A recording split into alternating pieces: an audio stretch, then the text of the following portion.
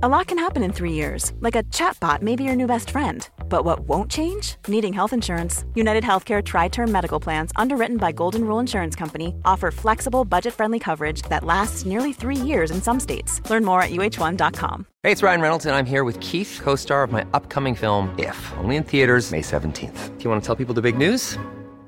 All right, I'll do it. Sign up now and you'll get unlimited for $15 a month and 6 months of Paramount Plus Essential Plan on us. Mintmobile.com/switch. Upfront payment of $45 equivalent to $15 per month. Unlimited over 40 gigabytes per month. Face lower speeds. Videos at 480p. Active Mint customers by 531.24 get 6 months of Paramount Plus Essential Plan. Auto renews after 6 months. Offer ends May 31st, 2024. Separate Paramount Plus registration required. Terms and conditions apply if rated PG.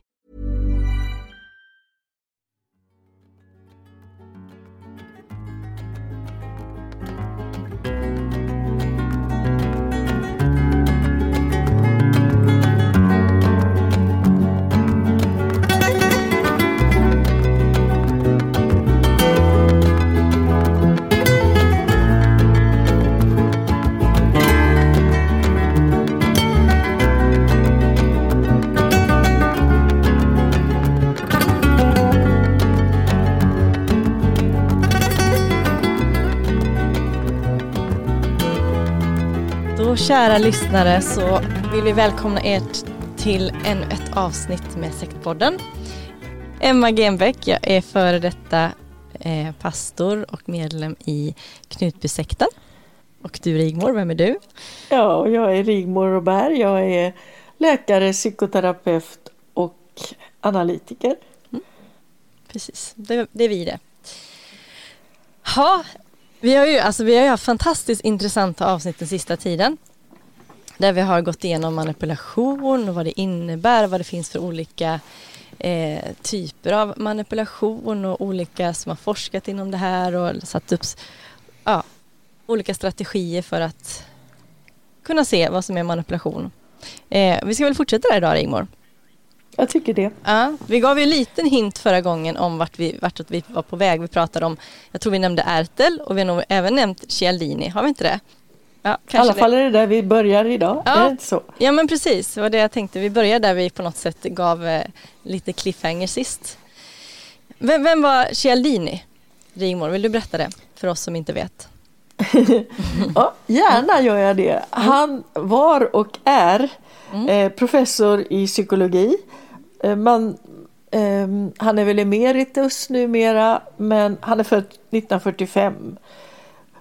Och han är socialpsykolog, alltså att han har undersökt och gav sig in i fältstudier inom olika verksamheter där man vill värva folk, där man vill övertala folk. Och då kan det vara säljorganisationer där man vill sälja någonting, och det kan vara religiösa rörelser där man vill värva medlemmar.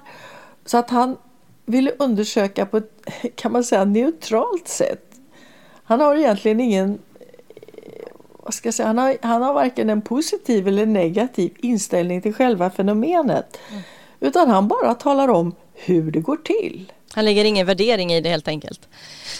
Ja, han menar att det här kan ju missbrukas. Och då går det till så här. Och då menar ju han att känner man till det, vi i allmänheten, ja, men då har man ju liksom vaccinerat sig mot och känner igen de här tricken som används för att kanske få oss att köpa något som vi inte behöver, eller gå med i en förening eller en religiös rörelse med sektlika drag. Ja, men det passar ju väldigt bra för oss att ta upp det.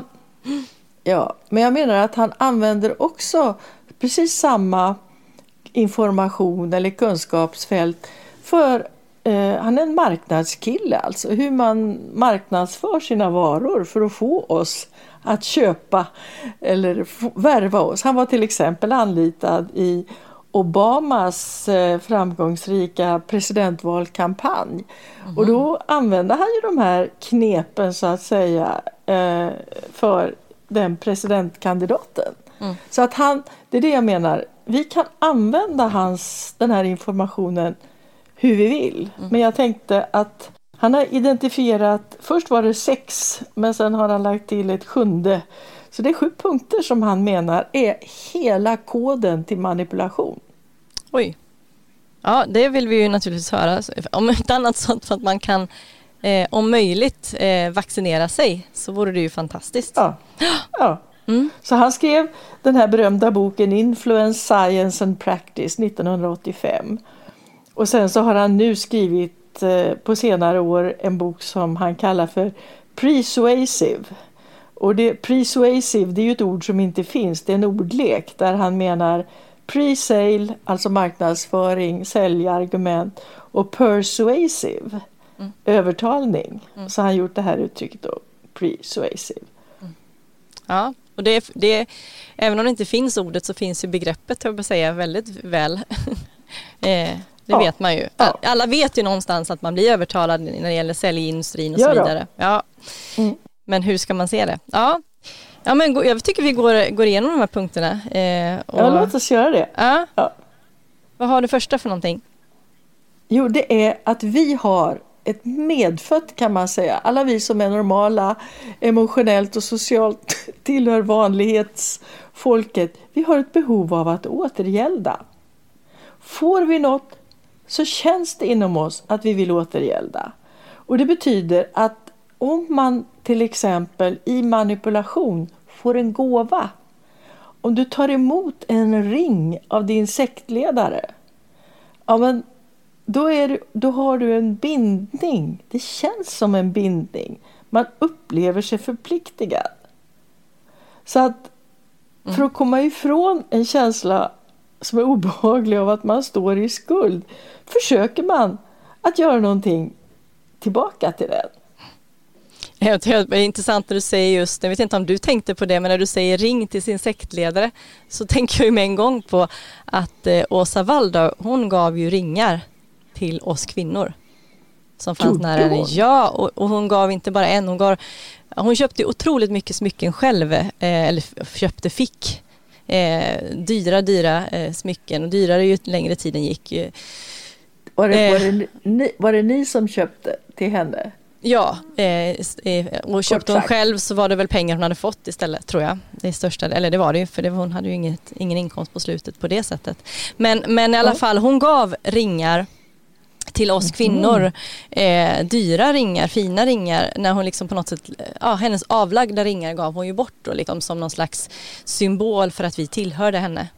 Det här att man sätter ett ring på fingret och har någon slags,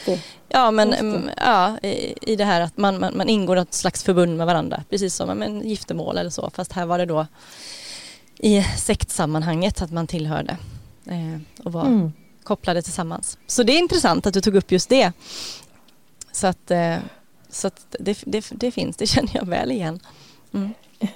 Det finns ett uttryck som man använder i vanliga livet, och det är att det finns inga gratisluncher.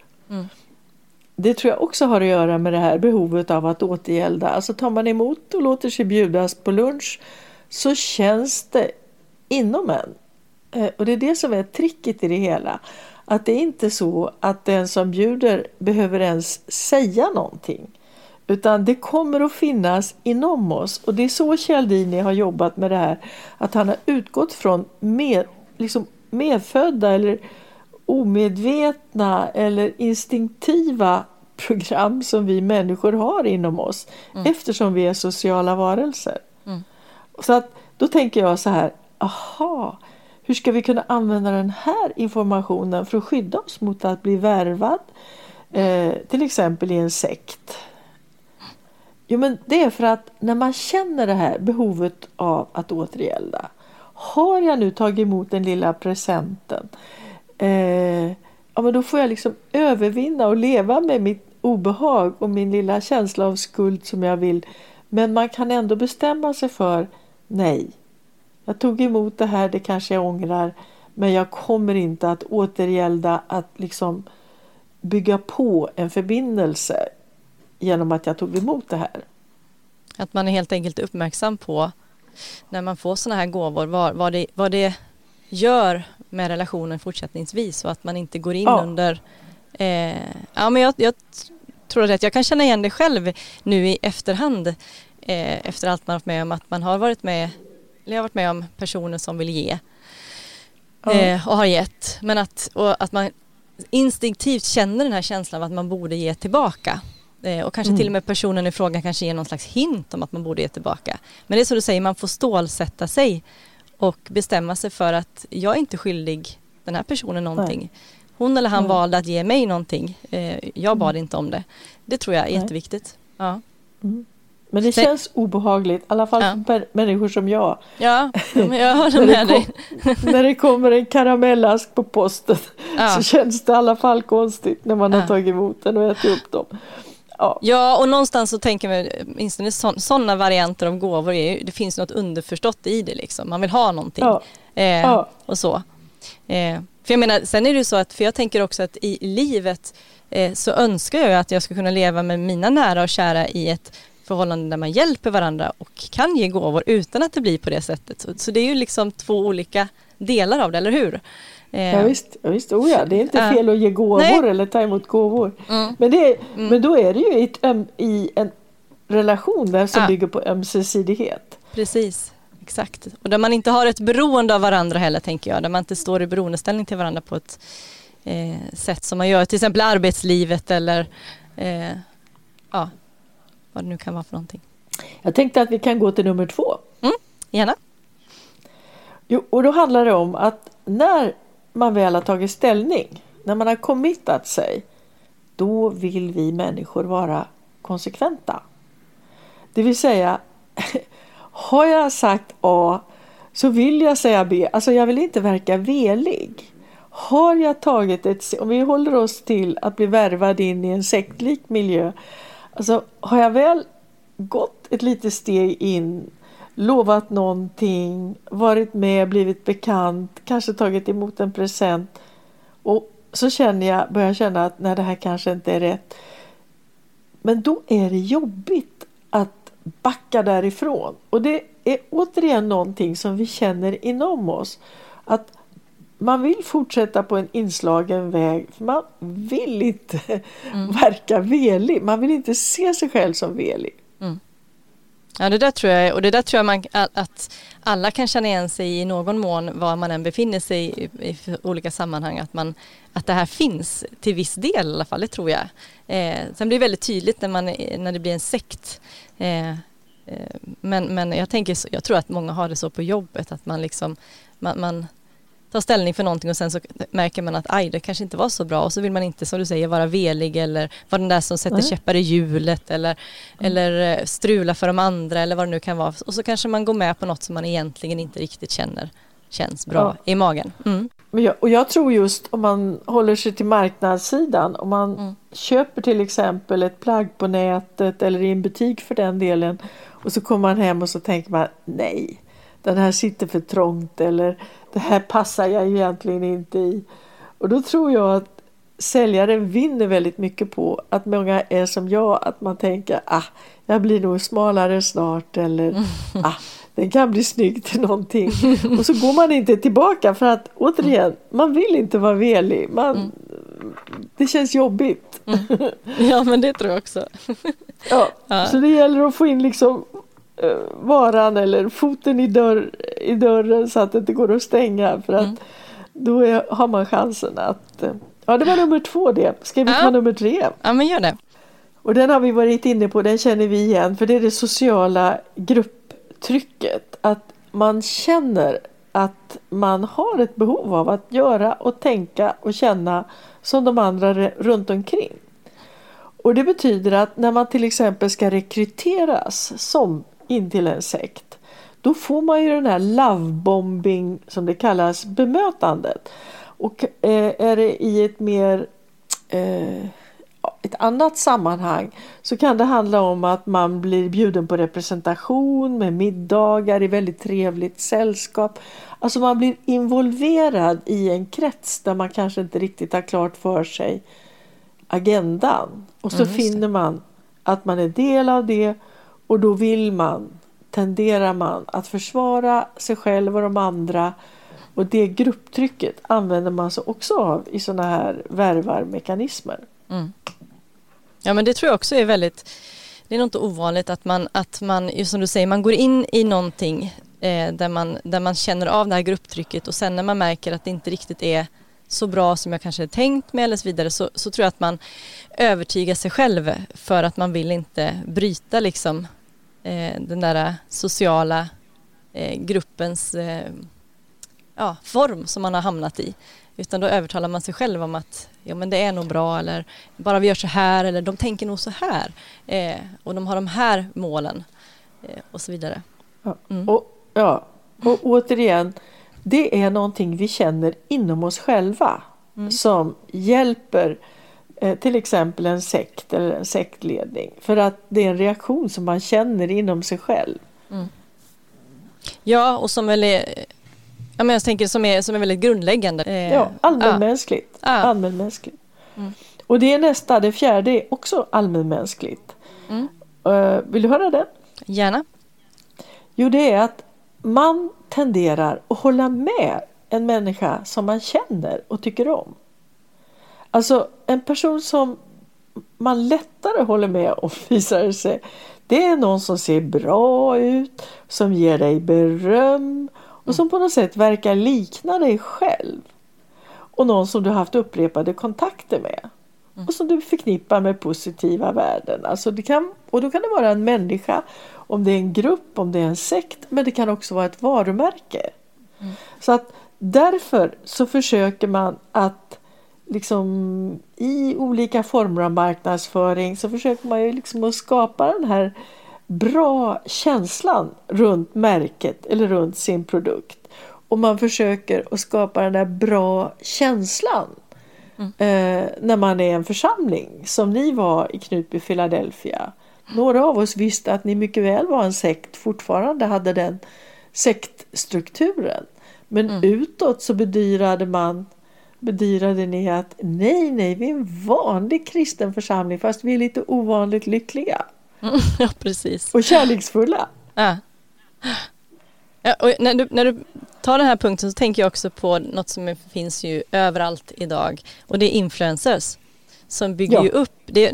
Allting går ut på det här. De bygger upp hela sin karriär på att hitta liksom en målgrupp som vill vara som de själva och som vill känna igen sig och som kanske vill vara som influencern också, så att man även om man inte känner igen sig i dem så vill man så gärna vara som dem för de har uppnått någonting och de är de här så att man lurar sig själv.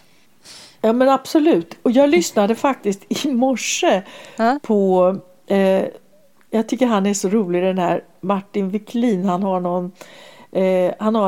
något han kallar söndagsintervjun. Ja, och den här gången var det Blondinbella. Jag har bara sett henne i tidningar och känner igen hennes ansikte och hon har figurerat. Jag har inte riktigt förstått vad är poängen. Hon är ju inte min generation heller, så jag har inte varit varken berörd eller intresserad, men man kunde inte undgå att se henne här och där.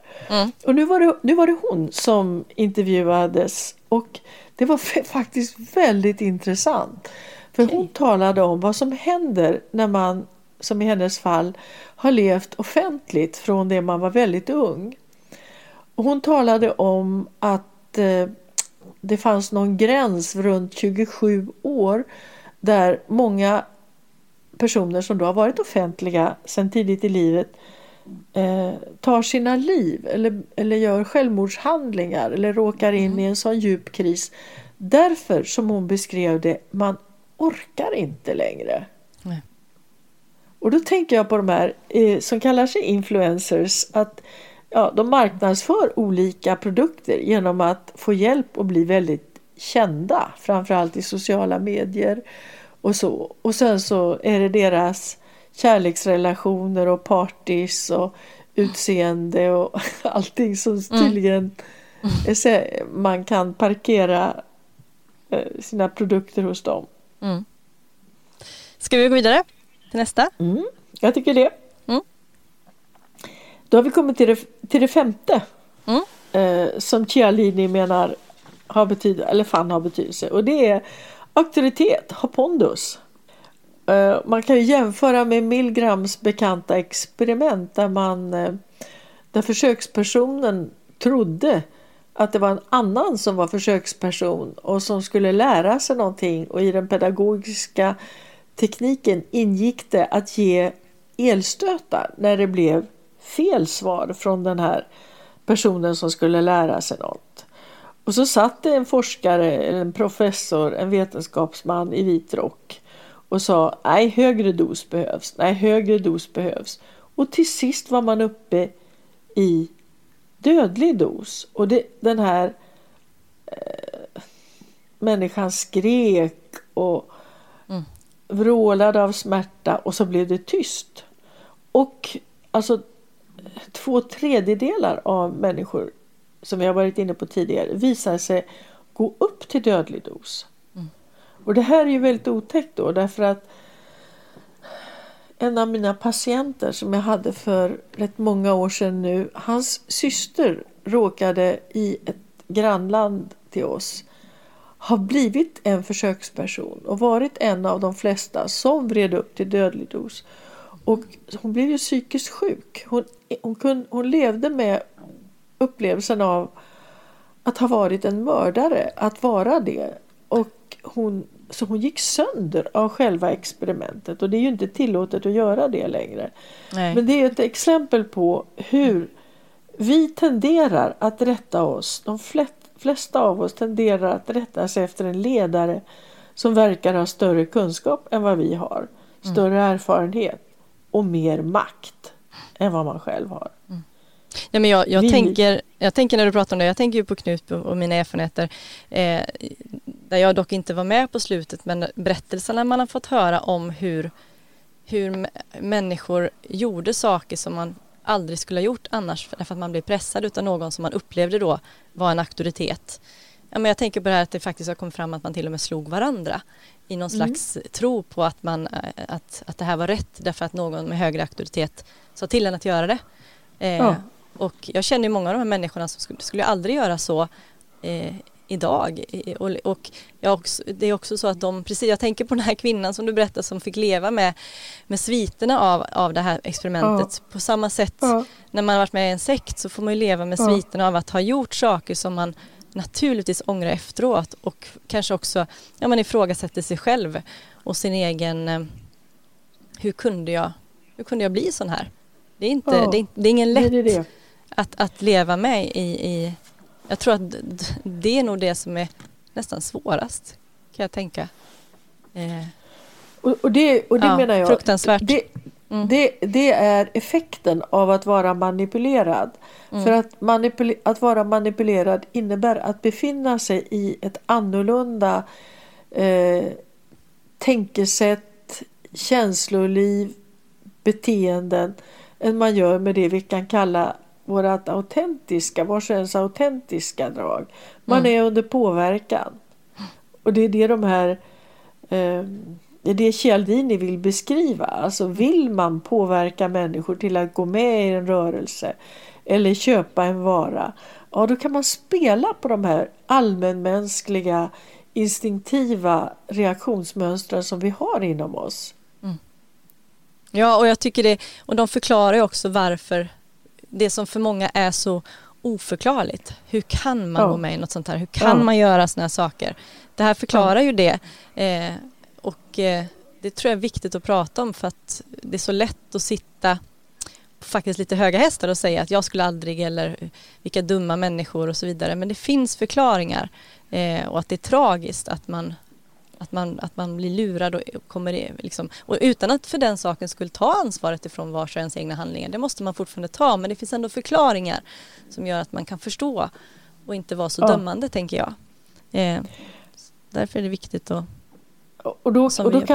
då kan vi göra ett tillägg här, därför att i den här boken Influence, Science and Practice så har Cialdini identifierat 3 enkla symboler som vi tenderar att reagera på som makt. Alltså makt man tenderar att böja sig för eller respektera. Vill du höra dem? Ja, väldigt gärna. Vad är det för någonting? Det ena är titlar. Aha.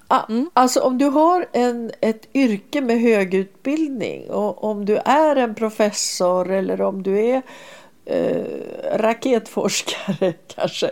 Nej, men om du har ett yrke med du är advokat, du är läkare, du har ett yrke som ger pondus därför att du har en kompetens. Du är domare kanske, eller de yrkena. Det är det ena. Men det kan också vara att du har en titel i form av en ärvtitel. Att du är greve, grevinna, hertig, prins och prinsessa. Då plötsligt så ses man som någonting annat. Eller kändis rent av kanske.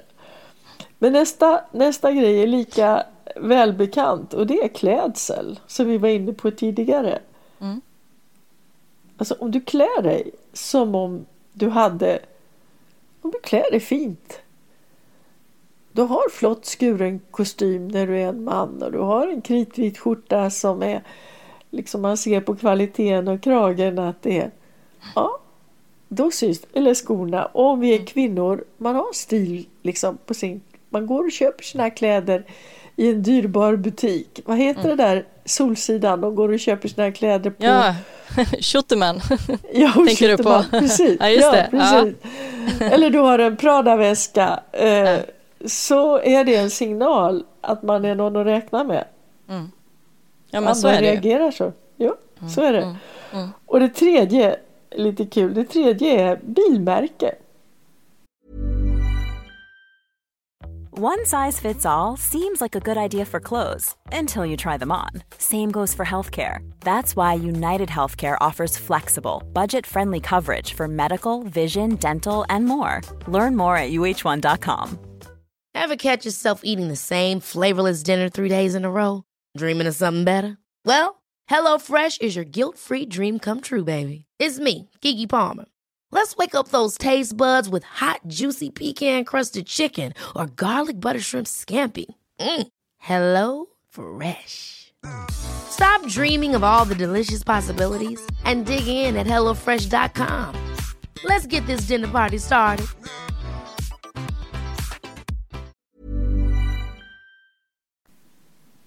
Alltså, vissa bilmärken ger status. Dyra bilar, fina bilar. Jag såg att Zlatan är i Stockholm och hade suttit i en bil som inte såg alltså den såg ut som ett monster. Där satt han i så lyxig, jag vet inte vad den kostar, och kungen hade köpt sig en ny bil till sin födelsedag. Ja, men det är ju status, bilen. Det är ju en statussymbol. Ja. Men alla reagerar ju inte så. Jag som kör elbil, jag tycker bara det ser ut som petroleum och bäken. Men och jag har inte, det funkar inte på mig. Jag har verkligen kört skrotbilar i mitt liv. Så att man kan inte säga att 100% reagerar just på det. Men jag kanske reagerar på de här andra sakerna. Man ska bara veta om att titlar, klädsel, bilmärken. Och vill man då göra intryck? Hur var det förresten i Knutby? Om vi tar eran sekt. Ja. Jag tänkte jag skulle komma till det. Jag ville bara höra de här attributen först innan. För jag känner igen flera saker. Jag tänker direkt. Ja, men jag tänker på titlar. Nu hade ju inte vi några titlar som var, ska man säga, det var inga utbildningar och det var inga fina titlar i andras ögon. Men i vår egen krets så blev det ju titlar. Jag vet ju att Åsa då, hon... Det fanns ju 2 stycken Åsa, och då skulle inte de liksom förknippas med varandra när jag flyttade dit, utan då skulle då den ena vara Åsa Ljus och den andra var Åsa Mörk då. Mörk var ju Åsa Wallde, vår Kristi brud Åsa. Men hon... Alltså pratar vi hårfärg eller vad var det som var... Ja, det var det. Ja. Precis, det var hårfärg. För att skilja dem åt helt enkelt, för att man skulle veta vem man pratade om. Men det där tyckte ju inte då Åsa Kristi brud om. Därför att det var liksom inte fint nog. Och då kom hon på att hon skulle kalla sig för det här som hon har sagt i alla år nu då, Åsa M. Waldau. Bara för att det skulle låta finare. Och hon ville heller inte bli kallad för pastor Åsa, vilket ju kunde varit en bra titel. Därför att då förknippades det med pastor Ulf då, alltså Livets ord, Ulf Ekman, för han kallas för pastor Ulf. Och det ville hon, liksom, det skulle vara exklusivt. Så det var väldigt, väldigt viktigt, minns jag, just det här med Åsa M. Waldau. Otroligt viktigt att vi kallar henne för det. Och sen, jag tycker det låter amerikanskt också. George W. Bush. Liksom att man lägger in en sån där vanligt att de har en sån där mellannamnsbokstav. Ja, och även om inte det är en titel så säger det var liksom ändå någon slags auktoritetsstämpel, eller man ska säga, någon pondus i det då. Så att sen fick man inte duva henne heller till slut, för hon var så fin. Men hon kallade sig väl drottning Tirsa, men jag fattar det. Ja, precis. Inte offentligt, men bland de närmaste. Ja. Och jag tänker också på faktiskt, när vi pratar om henne och när det gäller bilmärken, så var det rätt knäppt. Därför att hon förbjöd faktiskt de som fanns närmast att köpa Mercedes och BMW. För i hennes värld var det de fina bilarna. Och det fick bara hon ha. Och de som hon valde ut, några stycken runt omkring där. Hennes man hade det, och den här andra pastor Urban fick också ha det, men inga andra. Så det var helt klart så att som du säger, bilmärken var status, och för henne var det uppenbart väldigt viktigt. Kul. Ja, men då prickade du in den. Ja. Vill du höra det sjätte? Yes. Jo, det är så att vi upplever det som är svåråtkomligt som åtråvärt. Och då kan det gälla information. Det här berättar jag bara för dig, så du får inte säga det till någon annan. Och det svåråtkomliga kan ju också vara, jag får ju hela tiden i min mailbox, sista chansen, nu, sail, sista chansen, biljetter. Känner du igen det? Ja, men det får man hela tiden. Det räcker att man råkat surfa in på någon sida, sen har man reklam från den sidan hela tiden. Och det är som du säger, det är såna här nedräkningar. Det är så här många dagar kvar, eller så många timmar kvar innan det här erbjudandet går ut. Det hela tiden. Så att absolut. Och då har han så man ska skynda sig. Då har Cialdini visat och stött sig på forskning som visar då att när man längtar efter någonting eller någon som det är svårt att få, så är det emotionellt upphetsande, och därför är det svårt för oss att motstå. Så att när man till exempel påstår att den här varan eller de här biljetterna, de finns bara i ett begränsat antal och därför är den dyrare, eller det går bara att få tag på det här före en tidsmässig deadline, då blir det emotionellt upphetsande, och det är ju en ofrivillig reaktion som man då känner, och den är svår att motstå. Ja, det är ju jätteintressant. Och då är man beredd att kanske betala mer också för någonting än vad man kanske egentligen hade tänkt sig, tänker jag då. Ja, visst. Och sen, det är också kul då att barn är det man brukar kalla trotsåldern. Du får inte göra just det här. Då vill ungen göra just det där väldigt ofta.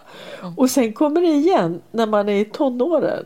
Att då vill man vill manifestera sin självständighet. Så då kan man också se det här, att det som är förbjudet, det man inte får göra, det som är svåråtkomligt på det sättet, det vill man pröva. Jag tänker på, när du pratar om det, så tänker jag på otrohet. Varför är människor otrogna? Det måste ju också ha med det här att det är svårt, om det är någonting som finns, tala om emotionellt upphetsande, det är något som sätter igång någonting och gör att man faktiskt går på farliga vägar och kanske gör saker som man egentligen inte skulle vilja göra för att man får den här kicken. Farligt. Det händer ju givetvis. Och samtidigt så kan jag tänka, det är lite, varför är det kan inte vi svara på, men varför är det så? Varför ska man få den här emotionella kicken av något som är svåråtkomligt? Och tänk om kan man inte få det ändå, tänker jag, för den är ju skön. Den behöver ju människor också för att få det här att livet blomstrar på något sätt. Förstår du vad jag menar? Kanske, men jag kommer att tänka på nu att när vi spelar in det här avsnittet, så har det äntligen börjat handla om något de fick äntligen något annat att skriva om på nyhetssidorna än coronakrisen. Och det var att Paolo Roberto,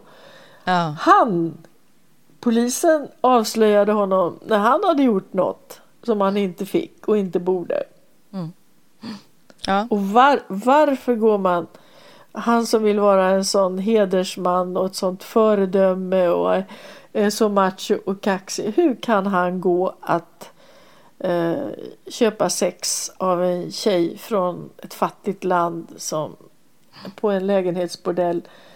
Och sen hade han ju så bråttom också att erkänna alltihopa, så han sa både det ena och det andra. Och nu går det här runt för att han är en offentlig person.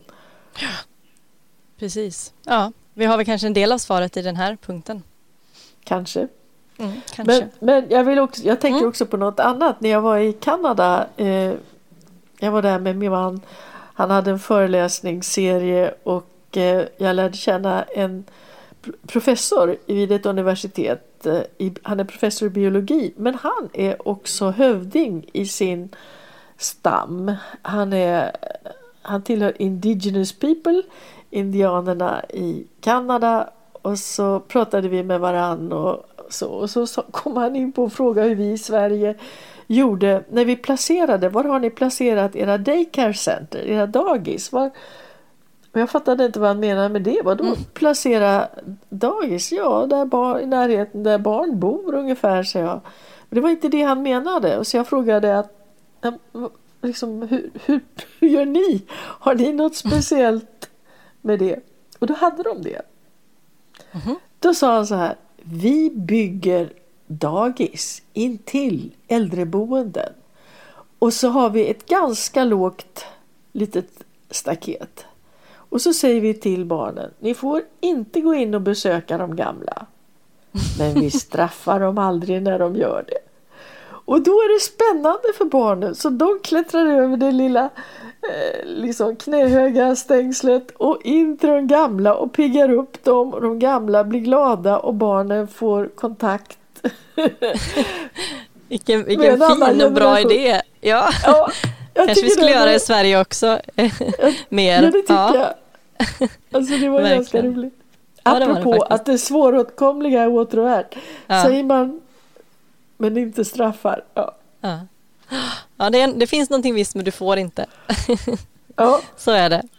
Och då, man tänker jag då, man ska känna till det. Därför att till exempel för mig, när jag kom till Zürich, så var ju det som att komma till Graalsborgen högt på berget, som riddarna har så svårt, och det är så många äventyr innan man kan komma dit. Och för mig var det svåråtkomligt, för det kostade så mycket med resor och uppehälle och terminsavgifter och analyssessioner, så att det blev ju svåråtkomligt och åtråvärt.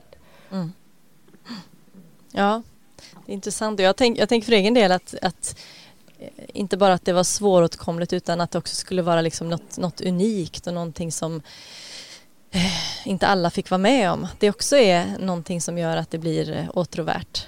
Ja. Tänk att jag är utvald och får vara en del i det här. Att det hänger ihop där också. Och att man ska vara vaksam, som du säger, när man känner av de tendenserna, att det påverkar en. Och i en sekt så har man ju den sektstrukturen blir ju sån att det är runt ledningen en inre krets, dit den större kretsen runt omkring liksom strävar. Man ser upp till dem som verkar vara mer invigda i det som ledaren vet och kan, tänker jag. Ja, om man går till min egen historia i Knutby, så skapade man ju det här svåråtkomliga genom det här utanförskapet också. Och skapade liksom behovet av att få liksom komma över på andra sidan till det som jag inte fick vara med i. Så att man strävade dit fast man kanske egentligen inte ville dit. Jag kan ju bara gå till mig själv. Jag ville ju egentligen inte dit. Nu var det ju så att för min del så var det nästan så att omedvetet så bromsade jag ju mig för att det var liksom instinktivt inuti mig så ville jag inte tillbaka. Det liksom bara knöt sig i mig. Så att det räddade ju nog, tror jag. Men ändå strävar man för att det var det man skulle göra liksom. Märkligt. Mm.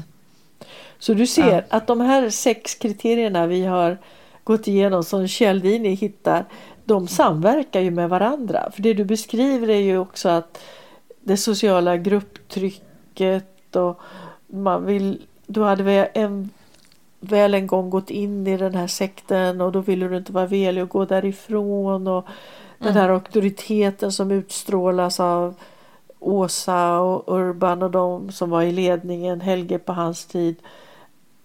Så på det sättet så är det ju här att men det som är intressant tycker jag, det är att det han beskriver är allmänmänskligt, det är transkulturellt, du ser det i Kina lika väl som i Dalarna.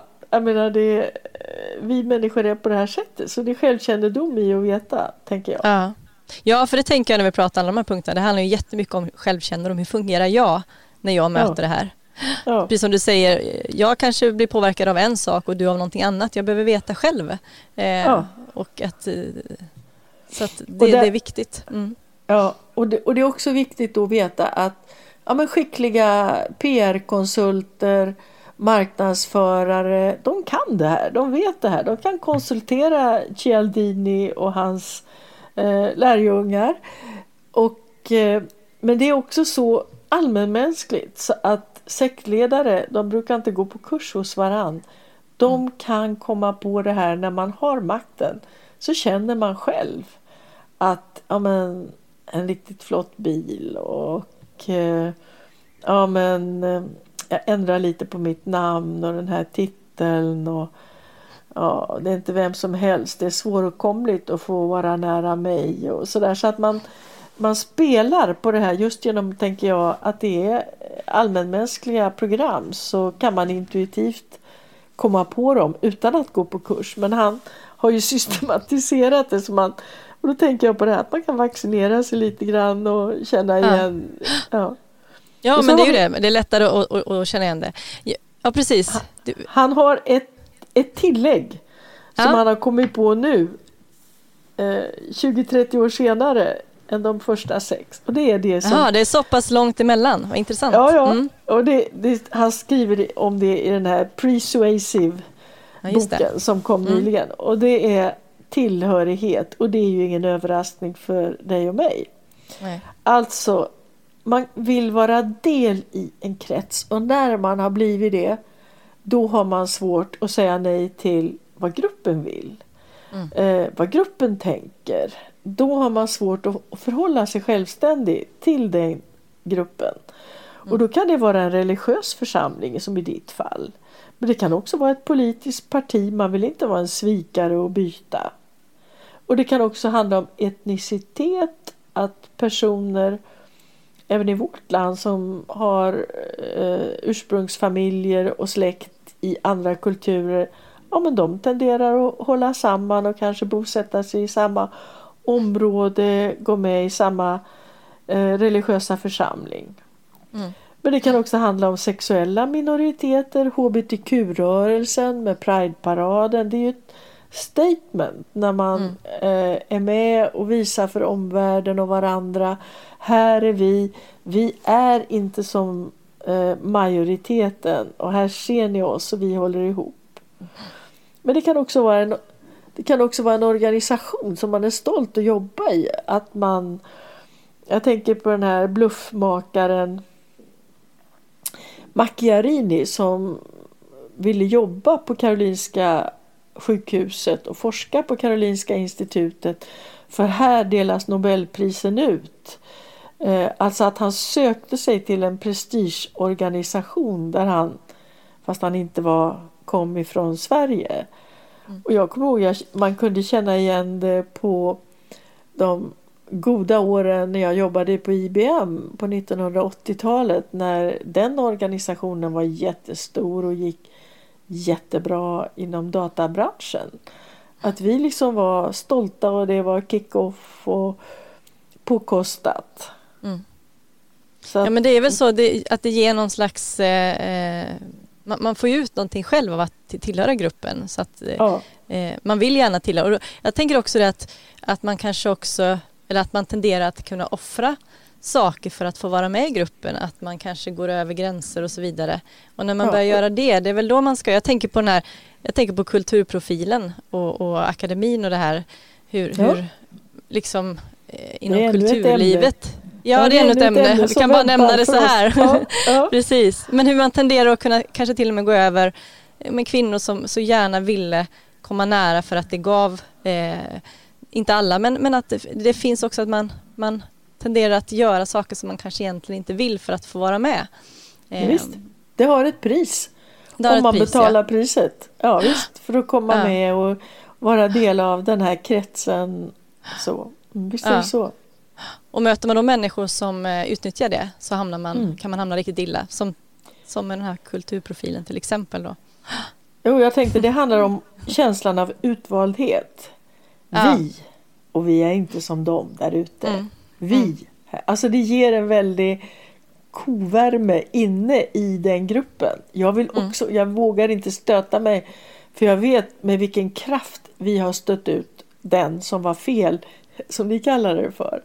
Men gruppen har också en väldigt manipulativ kraft i att kunna utpeka, och vi ska snart komma till det, hur man kan känna igen den här den manipulativa språkstilen och energin i sådana uttryck. Vi kanske ska gå vidare dit. För det är nästa intressanta ämne som vi tänkte ta idag. Jag kan säga bara så här då, att det här med persuasion, alltså pre-sale, och det handlar också om att man vill, kanske innan man lanserar en vara, innan man introducerar en ny rörelse som Livets Ord när den kom till Sverige med Ulf Ekman på 80-talet, att man innan dess har liksom lanserat det här nya så att det redan finns en slags förväntan och mottaglighet. Det är också en sån här manipulativ teknik som har att göra med tillhörigheten och känslan av nu kommer det, nu är det här nya här. Vi har väntat. Spänning. Ja. Absolut. Men nu ska vi gå vidare till jag tycker han har ett underbart namn, nästa forskare som vi ska tala om. Berätta om honom. Jag berättar så gärna. Zoidbert. Zoidbert är hans förnamn. Jag tror att det är någon dialektvariant av Sigbert. Men Zoidbert, han föddes 1932. Han dog för 3 år sedan. 85 år gammal alltså. Men jag fann honom någon gång på 80-talet och blev så förtjust i att den här professorn vid Göttingen, han var statistiker och psykolog. Så han var väldigt krass, klartänkt, logiskt. Och han var intresserad av hur folk som övertygar och får oss med sig och liksom inspirerar oss, vad de har för språkstil när de talar och skriver. Och hur kommer det sig att vi som lyssnar eller läser liksom rycks med och förlorar vårt omdöme och inte riktigt märker att den här talaren eller skribenten småljuger och generaliserar kanske, och varken tål att man skämtar med honom eller henne och inte heller tål att man blir emotsagd av så. Och det här kallar han då att den här personen är dogmatisk. Det är hans uttryck. Ja, och då satte han igång och analysera hur pratar de, och då hittade han att de pratar med någonting som han kallar A-stil, medan de som pratar sanning och det som är trovärdigt, de använder en annan stil i sitt språk, och då kallar han det för B-stil. Och A-stilen den kännetecknas av att man kör med väldigt såna här högtidliga överord och generaliseringar. Och så är det absoluta ståndpunkter. Det betyder att man säger liksom alla, ingen, alltid, uteslutande, totalt, aldrig. Och den person som uttrycker sig med den stilen förväntar sig att man ska hålla med, och i annat fall så riskerar man att uppfattas som en motståndare eller rent av som en fiende. För den här personen som talar så gör faktiskt anspråk på att ha absolut kunskap. De är helt enkelt väldigt, väldigt övertygande och övertygade själva om det de pratar om. Kan man säga så? Ja. Och då har Ertel exemplifierat det här med citat i de här han skrev en bok 1975 som heter Überzeugung, Dogmatismus, Wahn. Okay. Och 81 så har han en som heter Wahrnehmung und Gesellschaft, Prägnanztendensen in Wahrnehmung. Alltså det här är ju tyska. Jag kan inte tyska. Nej, jag tänkte säga, det är ingen idé jag räknar upp det. Men alltså den som håller sig till sanningen då i den här använder B-stilen, och då säger man inte alla, utan man säger de flesta. Man säger ett flertal. Man säger inte ingen, utan man säger få. Man säger inte alltid, utan man säger ofta. Man säger liksom i hög grad, antagligen, sällan. Man säger inte aldrig. Och på det här sättet så kommer man nära verkligheten. Och då, det roliga med honom är, han gjorde bara en enkel lexikonmetod. Så man kan identifiera sådana här A-stilsuttryck och B-uttryck. Och sen kan man göra en kvot av det som man kallar dogmatismkvoten. Och har man en person som har väldigt många sådana här A-stilsuttryck, då är det DK, dogmatismkvoten, hög. Och det är väldigt kul att läsa debattinlägg när man ser liksom hur den ena och den andra är så högt uppe i den här dogmatismkvoten. Och då vet man, det ska vara medryckande och manipulativt, men det är inte sant. Kan man hitta den där ordlistan på nätet eller någonting? Om man tycker att det är intressant att testa? Eller? Nej, den är som jag säger. Det är alltid alla, ingen, alltid utesluta alla. Ja, alltså det är inget svårt. Det är bara de här uttrycken som är absoluta ståndpunkter. Det är bara dem. De lär man sig känna igen. Ja. Man lär sig att känna igen dem. Jag kunde ge exempel, men jag vill inte göra det, för jag vill inte peka ut någon. Nej, det förstår jag. Men Ertel, som sagt, han har analyserat Hitlers tal och Mao Zedongs tal och Mohammeds tal och Marx kommunistiska manifestet. Så att här ser man ju att det rör sig om ledare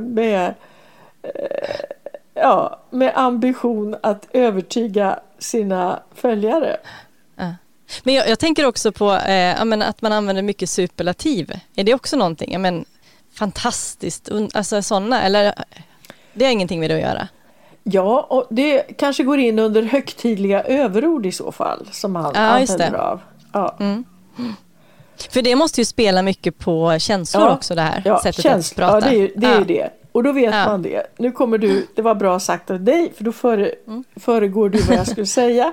För att dogmatismkvoten, eller koefficienten, den stiger med graden av starka känslor. Och både liksom obehagliga känslor och behagliga känslor. Alltså både när man är rädd, när man är arg, när man är aggressiv i största allmänhet, då tenderar de här absoluta uttrycken att öka. Men också av positiva känslor. När man befinner sig i eufori eller är förälskad eller i triumf, då kommer de här uttryckssätten till oss. Och sen visar något som jag tycker är kul, jag ska bara säga det. Att den här dogmatismkvoten, den har visat sig vara applådkänslig. Nej, är det sant? Ja, så om vi runt omkring klappar händerna så oj, då ökar det ännu mer. Då ökar det ännu mer med de här kraftuttrycken. Ja.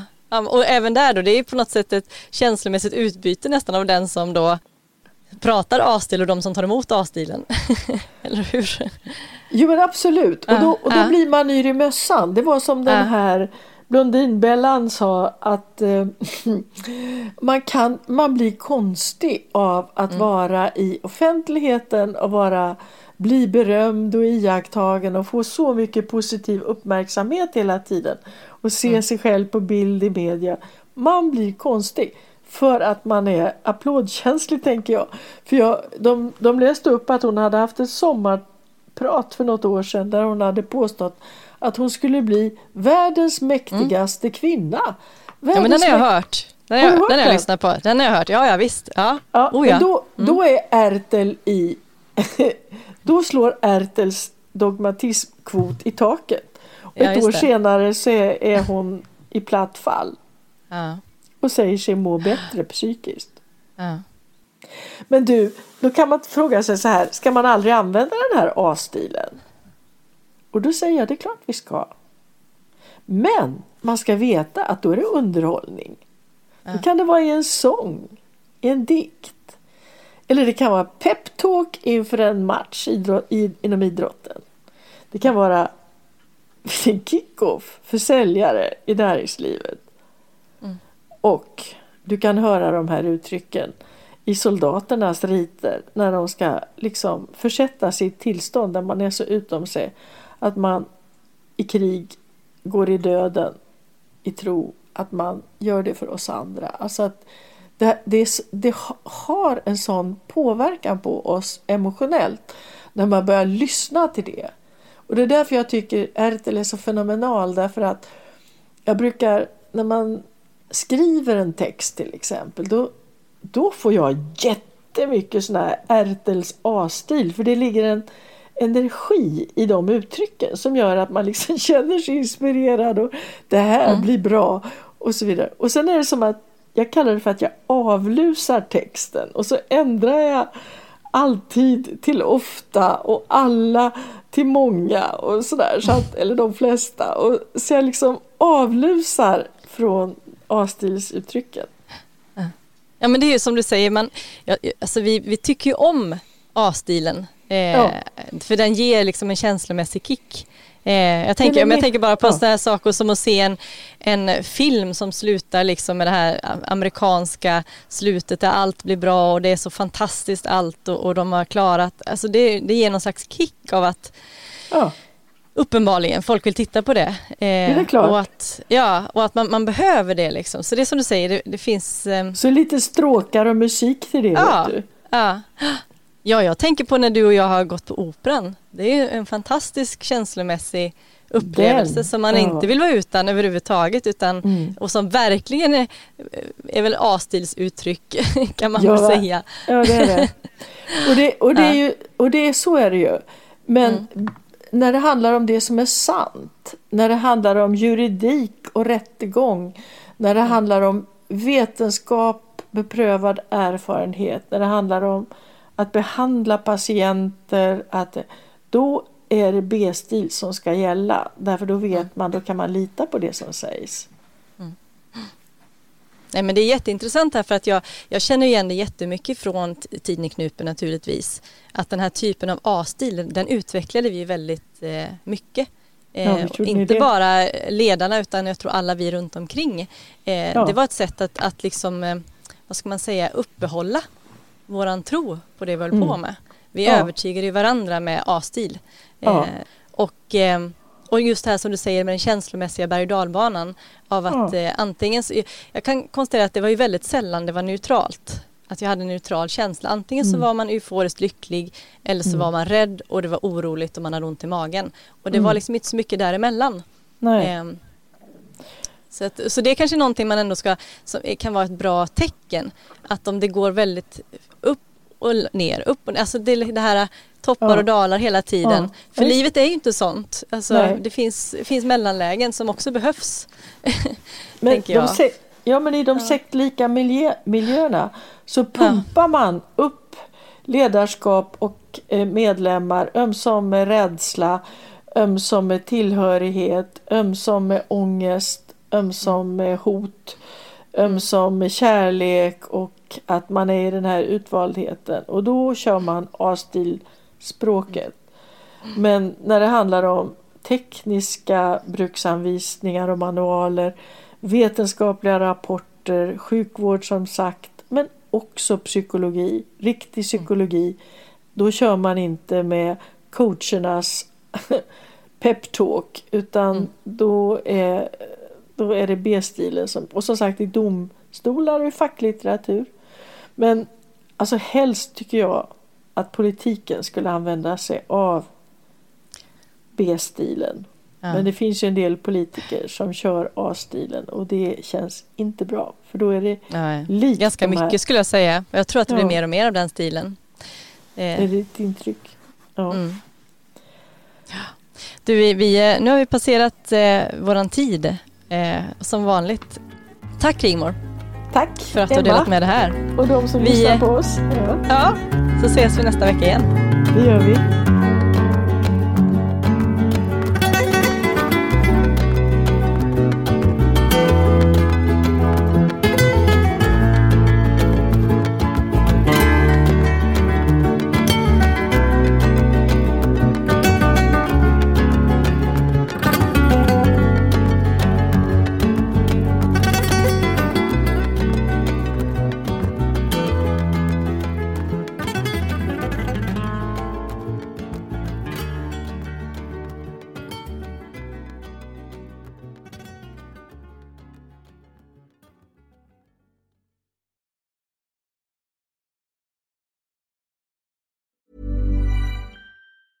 Ever catch yourself eating the same flavorless dinner 3 days in a row? Dreaming of something better? Well, HelloFresh is your guilt-free dream come true, baby. It's me, Keke Palmer. Let's wake up those taste buds with hot, juicy pecan-crusted chicken or garlic butter shrimp scampi. Hello Fresh. Stop dreaming of all the delicious possibilities and dig in at HelloFresh.com. Let's get this dinner party started.